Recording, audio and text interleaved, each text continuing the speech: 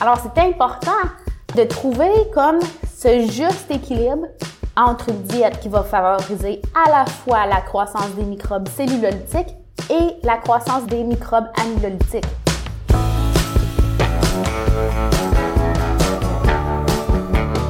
Bienvenue à Rumination, notre podcast qui donne les solutions pratiques pour nos industries laitières.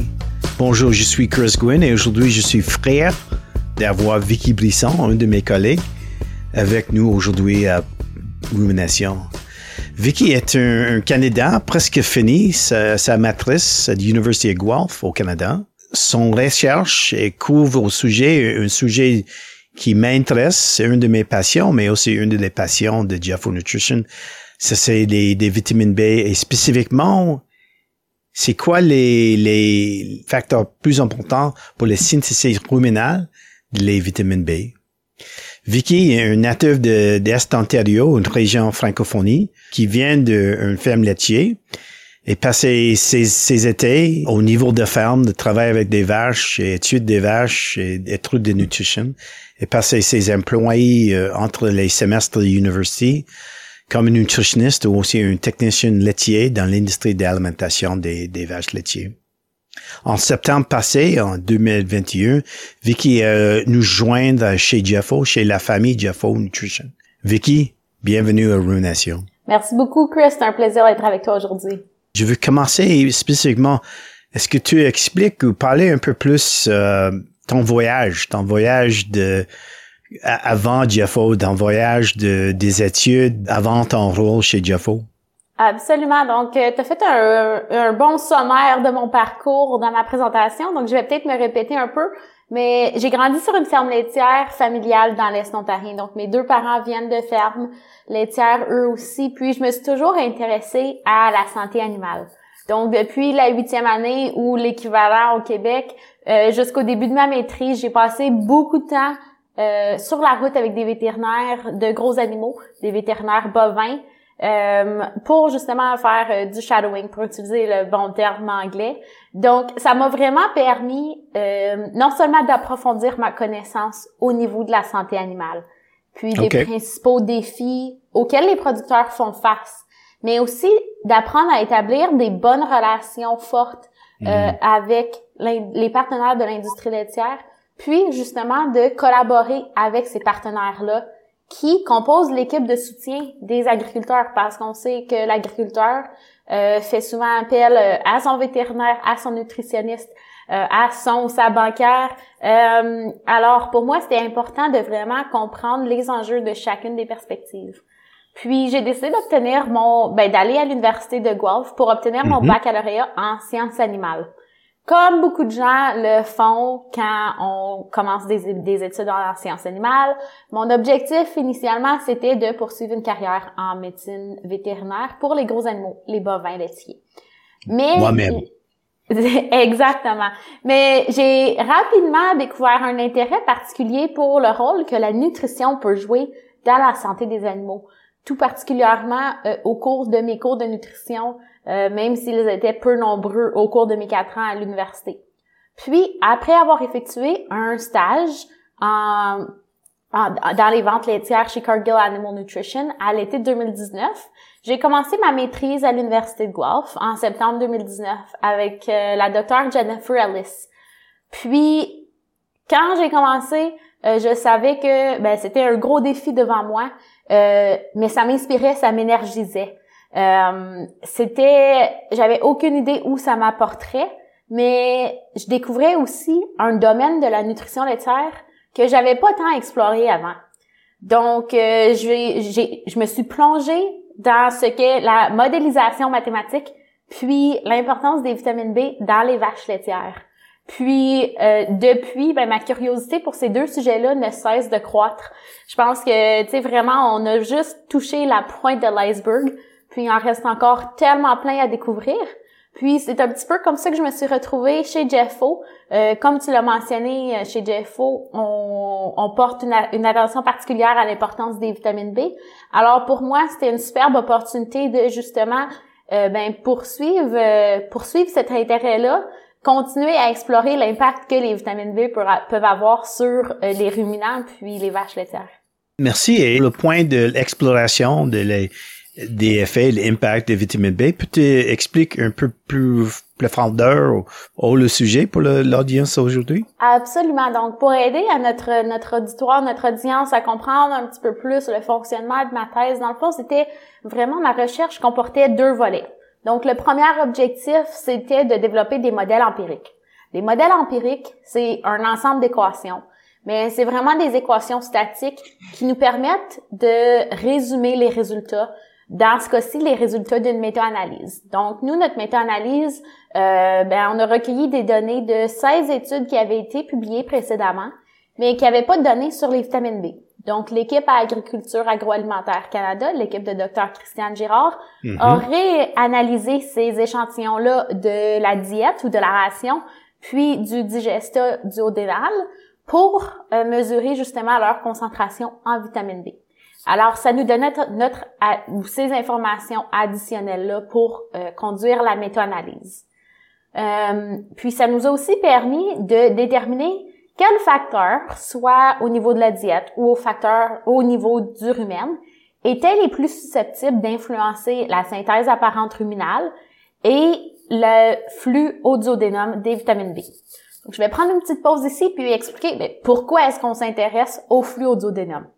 Le flux au duodénum, ça représente vraiment le réel apport pour les vaches de n'importe quel nutriment, dans ce cas-ci, les vitamines B. OK. Dans les monogastriques, ce qui se retrouve dans la diète égale ce qui va être disponible pour être absorbé par l'animal. Exact. Mais dans les ruminants, on a cette belle boîte noire-là qui est le rumen. Un gros point d'interrogation qu'on essaie encore de mieux comprendre. Donc, nous, notre objectif, c'était un petit peu d'utiliser une flashlight dans le rumen puis de comprendre ce qui se passait. Yep. Donc, en bref, c'est ça. Sur la base de variables qu'on avait de disponibles, dans le fond, on a obtenu des équations qui nous ont permis à la suite de formuler des hypothèses sur quels facteurs quels facteurs sont les principaux ou affectent principalement la synthèse apparente ruminale des vitamines B, puis le flux au duodénum qui en résulte. Ces équations-là, ça nous a permis de mettre en évidence de quelle façon est-ce que chaque vitamine B est synthétisée dans le rumen. Puis, ce que ça a vraiment souligné, c'est que chaque vitamine est influencée par différents facteurs, puis est influencée de différentes façons par ces facteurs-là. Donc, suite à ces connaissances-là acquises à travers les modèles empiriques, on est passé au deuxième objectif. Vraiment, le deuxième objectif, c'était grâce aux connaissances qu'on avait acquises d'élaborer un modèle mécaniste qui pourrait nous aider à prédire la disponibilité de la vitamine B12 ou la cobalamine dans le rumen pour la vache, ou la disponibilité de la cobalamine pour la vache. Mm-hmm. Donc, c'est quoi des modèles mécanistes? C'est quoi la différence entre un modèle empirique puis un modèle mécaniste? En gros, un modèle mécaniste, c'est un modèle qui est plus dynamique, qui nous permet de faire des prédictions selon des modifications des facteurs alimentaires. Puis, on sait que quand on modifie la diète, on modifie l'environnement dans le rumen. Puis, ça résulte en une différente disponibilité de la cobalamine pour la vache laitière. Donc, présentement, où on en est, ce type de modèle-là, ça nous aide plus comme outil pour guider les recherches futures. Ça nous aide à identifier les lacunes dans nos connaissances, puis aussi à valider ou peut-être à supporter ou à établir des hypothèses avant de vraiment passer à l'étape de recherche appliquée dans les vaches, de prendre des échantillons, etc. Donc, ça peut nous permettre un petit peu de streamliner le processus ou d'éviter de faire des recherches ou des études qui vraiment sont complètement hors de la zone de tir. Les modèles peuvent aussi être utilisés dans une utilisation commerciale, mais c'est pas tant notre objectif dans ce cas-ci. Alors, en gros, c'est ça, un petit background ou un petit compte-rendu sur la structure de ma recherche. Ah, merci beaucoup. Et dans la recherche, je pense que vous avez, et d'autres chercheurs aussi, à trouver des effets clés, ou je veux dire en anglais, drivers, pour les synthèses de vitamine B, ou la famille de vitamine B dans le rumen. Et comment est-ce que cette synthèse peut satisfaire les besoins ou non satisfaire les besoins des vaches laitières, des veaux, des génisses, des bovins boucheries? Absolument. Donc, avant de sauter immédiatement dans ma réponse à ta question, je vais te rappeler qu'il nous en reste encore beaucoup à étudier en ce qui concerne la synthèse ruminale des vitamines B. Donc, tu sais, je m'avancerai pas puis faire des hypothèses qui n'ont pas encore été confirmées. Par contre, au cours des dernières années, puis tu es probablement très très familier avec cet article-là, mais de nombreuses études incluant une méta-analyse de 50 troupeaux de vaches avec des vaches étant 45 jours en lait et plus, ont vraiment démontré une réponse positive à la production laitière quand on supplémente des vitamines B protégées. Oui. Donc, qu'est-ce que ça nous apprend vraiment? Qu'est-ce que ça veut dire ça? En gros, ça nous indique que si les microbes du rumen ils étaient déjà capables de synthétiser les vitamines B, la quantité, si on le supplémenterait, il n'y aurait pas de réponse. Mais là, la quantité qu'ils produisent n'est pas nécessairement suffisante pour répondre aux besoins de la vache, parce qu'on observe une réponse. Oui. Alors, c'est ça. Mais pour en revenir à ta question, la réponse courte des facteurs qui affectent la synthèse des vitamines B, ça dépend. On doit se rappeler que, souvent, on fait référence aux vitamines B comme un complexe en entier. Les vitamines B, on en parle toujours ensemble. Puis, effectivement, c'est important de le faire parce qu'il y a plusieurs interactions entre chaque vitamine. Puis, souvent, quand c'est supplémenté sous forme, justement, de suppléments dans la diète, ils sont supplémentés dans un groupe.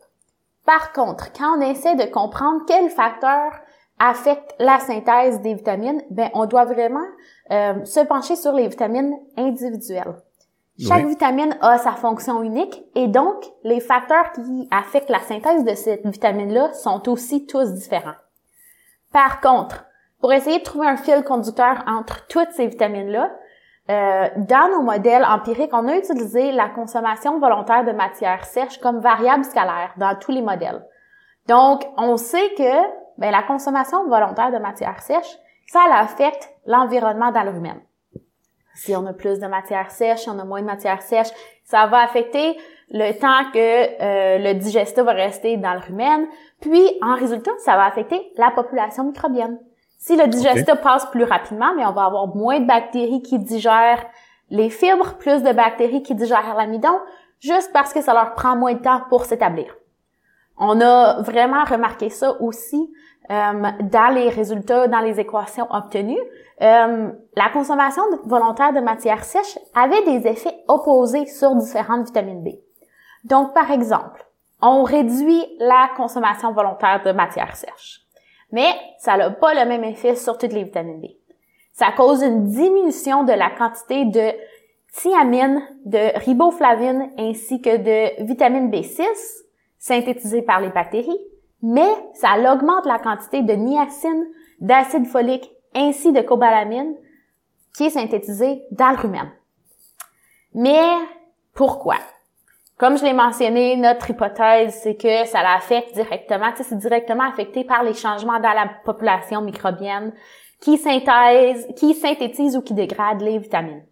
Je vais prendre une pause ici aussi pour mentionner que la synthèse apparente ruminale, mais c'est la somme ou le résultat de la synthèse et la dégradation. Donc, lorsqu'on observe une diminution dans la synthèse apparente ruminale, ça peut vouloir dire deux choses. Ça peut vouloir dire qu'on a une augmentation de la dégradation de ces vitamines-là, ou ça peut vouloir dire qu'on a une diminution de la synthèse. Par contre, étant donné l'état de nos connaissances à l'instant, on n'a pas de façon de quantifier ou de déterminer lequel de ces modes d'action-là est responsable pour les résultats qu'on observe. Alors, on doit observer nos résultats, émettre des hypothèses, puis c'est là que la recherche future prendra sa place. Un autre facteur clé qui vraiment affecte la synthèse apparente ruminale, Ben, c'est la quantité ou la concentration ou les niveaux d'amidon et de NDF digestibles dans la ration. Ça aussi, ben, il y a des effets opposés ou différents pour chaque vitamine. Donc, je vais aussi prendre une pause ici pour faire un petit lien avec la population microbienne. Donc, quand on a plus d'amidon, ben, on va favoriser la croissance des microbes amylolytiques, les microbes qui vont justement se nourrir d'amidon. Tandis que quand on a plus de NDF, de fibres dans la ration, ben, on va favoriser la croissance des populations microbiennes cellulolytiques, donc les bactéries qui vont se nourrir de fibres. Alors, pourquoi est-ce que c'est important? Mais selon les modèles empiriques qu'on a observés, on en a déduit les hypothèses suivantes. Que la thiamine et que la cobalamine sont probablement synthétisés par les microbes cellulolytiques, tandis que la riboflavine, la niacine, les vitamines B6 ainsi que l'acide folique sont probablement synthétisés par les microbes amylolytiques. Ah, OK. Mais là, ça, c'est beaucoup d'informations, beaucoup d'hypothèses. Mais je vais faire un petit lien avec ce que Dr. Christiane Girard a mentionné quand elle était invitée sur le podcast il y a quelques épisodes. Donc, Dr. Girard a passé essentiellement sa carrière à étudier les acides foliques ainsi que la cobalamine. Oui. Elle mentionne, puis ça a été observé dans plusieurs études, que l'acide folique et la cobalamine sont essentiels, sont dépendants l'un de l'autre pour assurer les bonnes fonctions métaboliques. Donc, oui. Si on n'a pas assez d'acide folique ou de cobalamine, ça peut mener à une déficience secondaire. Alors, c'est important de trouver comme ce juste équilibre entre une diète qui va favoriser à la fois la croissance des microbes cellulolytiques et la croissance des microbes amylolytiques. Sinon, on va avoir trop de B12, trop de B9 ou pas assez d'un, pas assez de l'autre. Alors, ça aussi, c'est des facteurs qui doivent être considérés dans la future inclusion des vitamines B dans le ration balancing. Alors, en gros, c'est ça, nos trouvailles. Beaucoup de questions encore à répondre. Oui. Mais je pense que c'est excitant aussi de résumer ces trouvailles-là. Puis, tranquillement, pas vite, on émet des hypothèses, puis c'est comme ça qu'on va réussir à répondre à ces questions-là.